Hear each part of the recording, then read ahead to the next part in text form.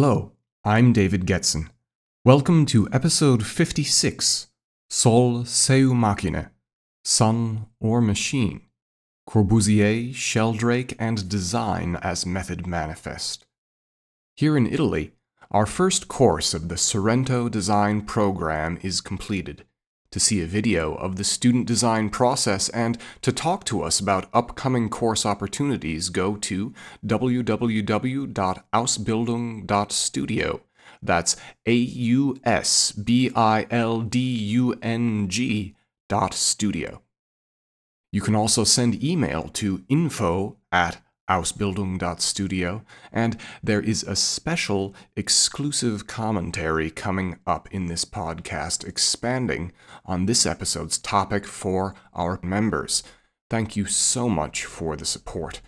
You can go to patreon.com/fundamentalprocess to learn more. A sample of that conversation will be uploaded for everyone to hear in this feed. One of my favorite moments in the whole canon of C.S. Lewis's Chronicles of Narnia series is in The Voyage of the Dawn Treader. This is the book where a stubbornly skeptical boy named Eustace Clarence Scrubb, along with Lucy and Edmund from the earlier books, sail with Prince Caspian on a Viking-style dragon ship all the way to the end of the world and the edge of understanding. As one would expect on such an odyssey, plenty of mysterious islands emerge from the horizon. The best of these for me is Star Island, where a Prospero-like wise man named Ramandu lives with his daughter. In telling the children why it is called Star Island, they hear it is because Ramandu himself is a star, but an old one who decided he wanted to fall, as if the far reaches of the Narnian seas were so lovely he chose to retire to that ground of all the places in the sky. Incredulous to the last, Eustace confronts his host, declaiming this is impossible because everyone knows very well that stars are just big spheres of burning hydrogen. With a glint in his eye, Ramandu smiled and replied with something along the lines of, "Yes, of course, young man, this is what stars are made of. But does knowing that really tell you what a star is?" With brilliantly turned rhetoric, revealing that wonder is, as Socrates said, where wisdom begins, and as such is the best form of skepticism. Lewis planted in the midst of a children's story a very profound thought. Treating the limits of material as the limits of fact precludes discovery of a great amount of meaningful truth. How many of us look around at the built environment and rarely take the opportunity to observe, let alone make impactful decisions about anything that stretches beyond the realm of purely material function and consequence? It is very clear that the nature of buildings exert a tremendous influence on how we feel within a space.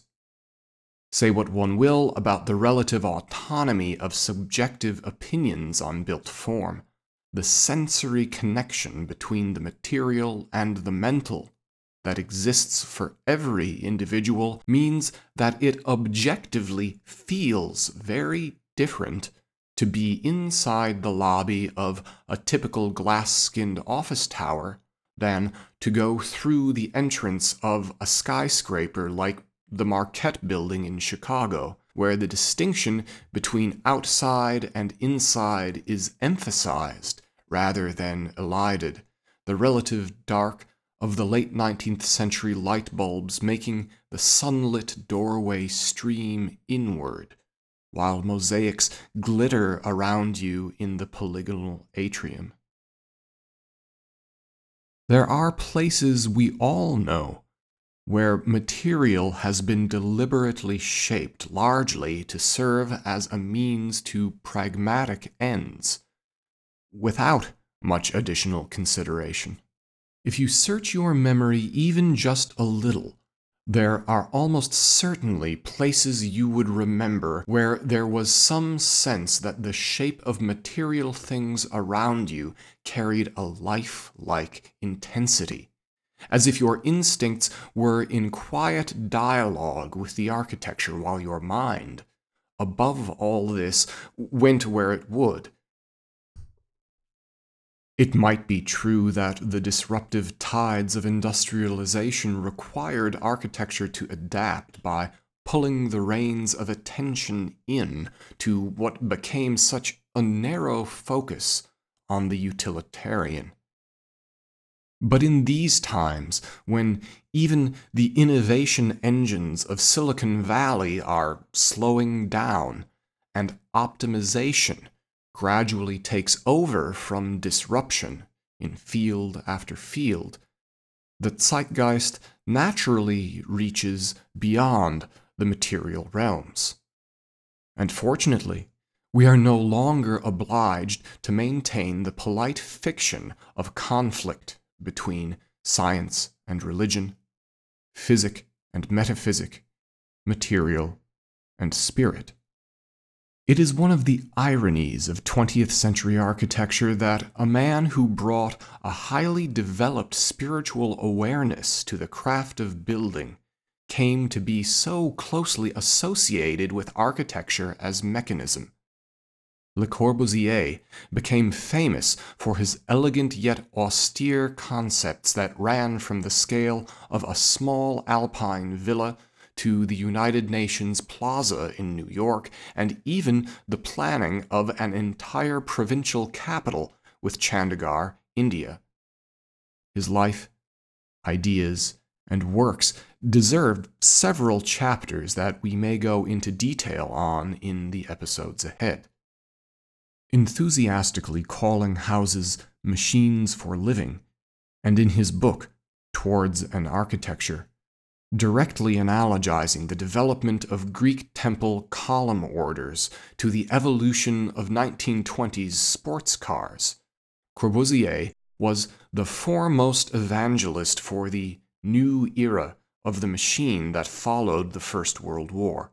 Yet, perhaps his purportedly stark bias towards the mechanistic is not entirely his own, but baggage that the broader culture had picked up centuries before his birth. It might seem jarring that someone would prefer to call the domestic sphere a machine, but it was a consistent, logical, and honest reaction to the worldview that Western culture had by that time come to espouse. Europe and even Western Asia had, from our earliest records, considered the whole world and everything in it to be created objects. But you might think in reaction, what else could the world be but created, either through God or by nature? And that reaction is diagnostic of how deep this assumption goes in our culture. There are alternative beliefs. The West Asian cosmogony of the world as artifact contrasts to the East Asian view of the world as self-creating, self-sustaining organism, the African view of the world as being birthed from primordial fertility, and the South Asian view of all material as the dream of God. What we tend to call Western civilization really began with any critical mass around the year 1000. The Greco-Roman, Egyptian, and Mesopotamian civilizations have been fascinating and influential to our own in great part because they are so alien to us. Classical Greek culture in particular holds very distinct creation stories. As with anything from Hellenic origins, the sources are several instead of singular, but the most ancient and deepest tradition is said to come from the so-called Pelagasian tradition. And in this creation myth, Eurynome, the primordial goddess, arose naked from dark chaos, and seeing that nothing was around her, separated the heavens from the waters by dancing, moving generally in a southern direction. As she danced, the air displaced by her body, the primal breath of Boreas, the north wind, was the first consequent, the first event whose novelty became fertile with her and set in motion the history that brought all things. Such a story puts one in a very different mindset about the world and how we relate to it than the West Asian stories, common to the Judeo-Christian as well as the Mesopotamian roots, of God as a divine potter, the demiurge of infinite power, nonetheless deliberately taking time for creation to be made, eventually sculpting humans from the clay of the earth. We inherit from this, even in a world where the occasion of the divine has been effectively rendered moot, the idea of the world as an artifact, as something assembled. Under the sway of Western culture, we even treat our own bodies in a mechanical way. Although every serious scientist, philosopher, and especially software engineer is acutely aware of the differences between things that grow and the things that are assembled. As Western culture, or to dispense with that confusingly vague and imprecise term, what Spengler more helpfully called the Faustian world system was, by the 1600s, going through a process of self-consciously formalizing and specifying what had previously been enacted in an unconscious and instinctive way. The scientific revolution, the Age of Enlightenment, the Reformation, all those movements that in these contentious days seem to inspire either self-absorbed blind loyalty and infinite credit from the far right, or fiercely zealous enmity, self-hatred, and infinite blame from the far left. These moments of upspring from the cultural roots of the Faustian West take an explicitly mechanical view of the world. After all, the discoveries of modern physics, developments in botany and anatomy, and the innovations that led to the technology you are listening to this with right now were made possible by treating the world around us as if it were like a machine. Even though we lucky survivors of the 20th century are fully aware of the limits and dangers of such a way of interacting with the world, this mechanistic view has led to many unprecedented advances. And interestingly enough, one man seems to get all the blame. René Descartes, a 17th century philosopher, managed to precisely formulate and articulate what the civilization around him had been expressing. Interestingly enough, he thought he had thereby discovered a proof of the existence of God. Reversing the stance held by both the Socratic and Buddhist schools of thought, Descartes asserted that the existence of the self was the only possible certainty, thus separating everything into the dualistic categories of the realm of thought and the realm of extended and therefore measurable matter. The philosopher formalized a way of looking at the world that had already begun with Galileo to transform what humans would be capable of achieving. With thought separated from matter, objects and even bodies were considered as mechanical, animated by divine logos. As time went on, this divine intervention became of less and less interest to those dealing with physical things until by the start of the 20th century, individuals who were spiritually inclined or so inspired began to self-consciously exile themselves into periodic romantic movements. In the midst of this alienation brought to crisis by the First World War, Corbusier's celebration of architecture as a machine is actually an attempt at reunification of spirit and matter. If buildings were machines, he wanted them to be divine machines.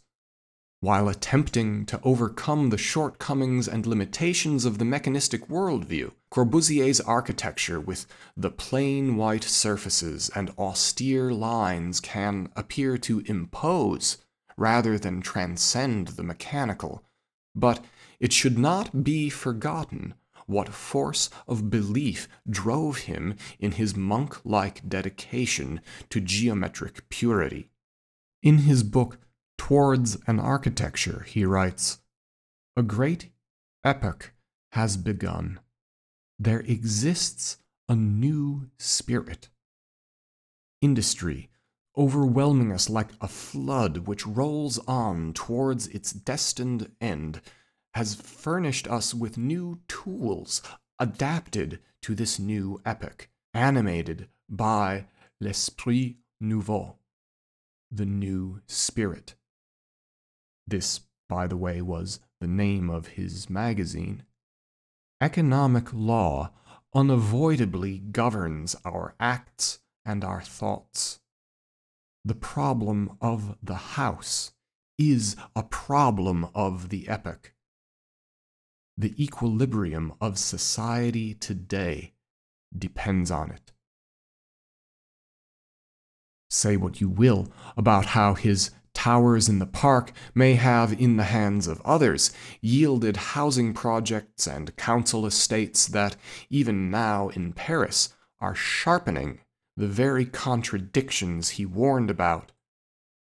Corbusier's location of the root problem of architecture, and therefore society more broadly, in an unresolved alienation of spirit from matter, remains unsettlingly relevant. An interesting debate can be had on if he actually succeeded in his lofty goal of helping society by unifying matter and spirit. In coming episodes, we'll be sharing with you how his architecture radically transformed in pursuit of that singular goal of spiritual unity. We'll follow Corbusier's evolution from Euclidean exactitude to curvilinear precision, and look closely at a world where a long emergency of politicized religion now shares space with legitimate scientists who postulate that the sun is a living, conscious entity. Next time on Fundamental Process. Thank you for listening.